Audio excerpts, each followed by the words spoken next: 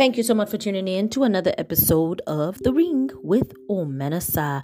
This is a show where I encourage you and I remind you that you are a fighter in the ring of life, and I know that you will win. Once again, thank you so much for tuning into The Ring. Omenasa here. Today is February the 13th, 2022, and I hope that all is well with you. Today is a Sunday. It is freezing in New York. Freezing, but God is good.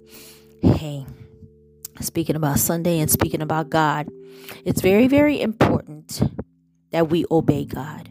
When God gives you an instruction, do it. When He says go here, do it. When He says do that, do it.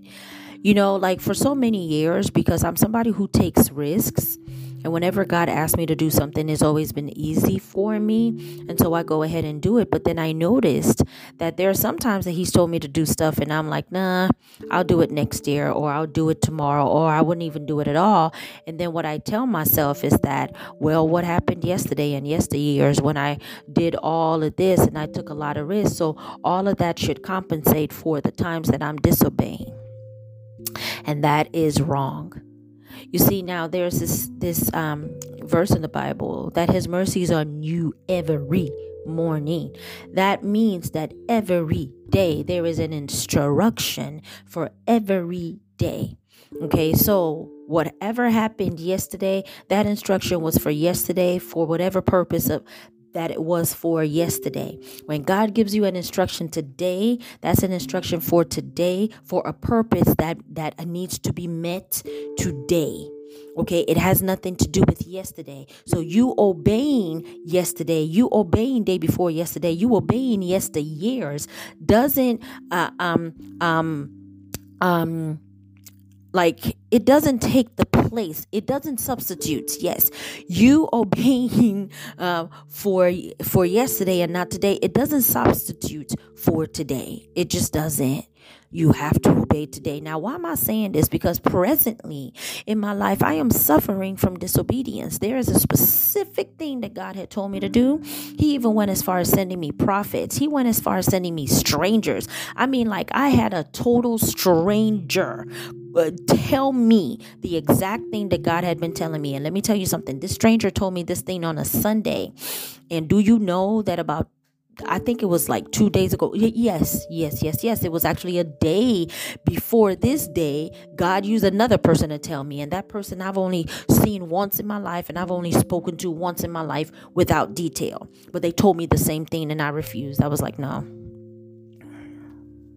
And now I am bearing it. Now I am suffering it. Now I am clinging and praying and fasting and begging God to please intervene. Because now I'm dealing with the consequences of my disobedience.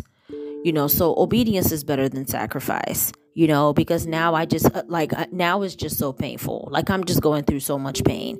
And the thing is that in hindsight, if I just obeyed, the sacrifice and the pain and the discomfort of disobedience would have actually been lighter than the pain that I'm feeling now. So I urge you to obey God. When He tells you to do something, do it. If it's an instruction in the Bible, do it. If He sends somebody to tell you, do it. If it's a knowing in your heart, do it. Just obey. And then ask Him to give you the strength to obey. There's this song that says, "'Tis so sweet in Jesus." There's a verse there that, "Oh, for grace to trust you more." Ask God for the grace to trust Him, because it's your lack of trust that's causing you to disobey God. It's not that you want to disobey God. You just don't trust all the way. Like you probably trust 50% or 1% or even 99%, you know, so you would rather cut your nose to spite your face because you just don't trust God and you're not about to go through all of those changes and you don't know what's going to happen at the end. But I came to tell you that obedience is better than sacrifice. I came to tell you that you will go through so much pain when you decide to be your own God. You will suffer a lot of repercussion and a lot of consequences. And then you're still going to have to go back to God and you're still going to have to obey in order for whatever purpose He had planned, in order for that to come to pass.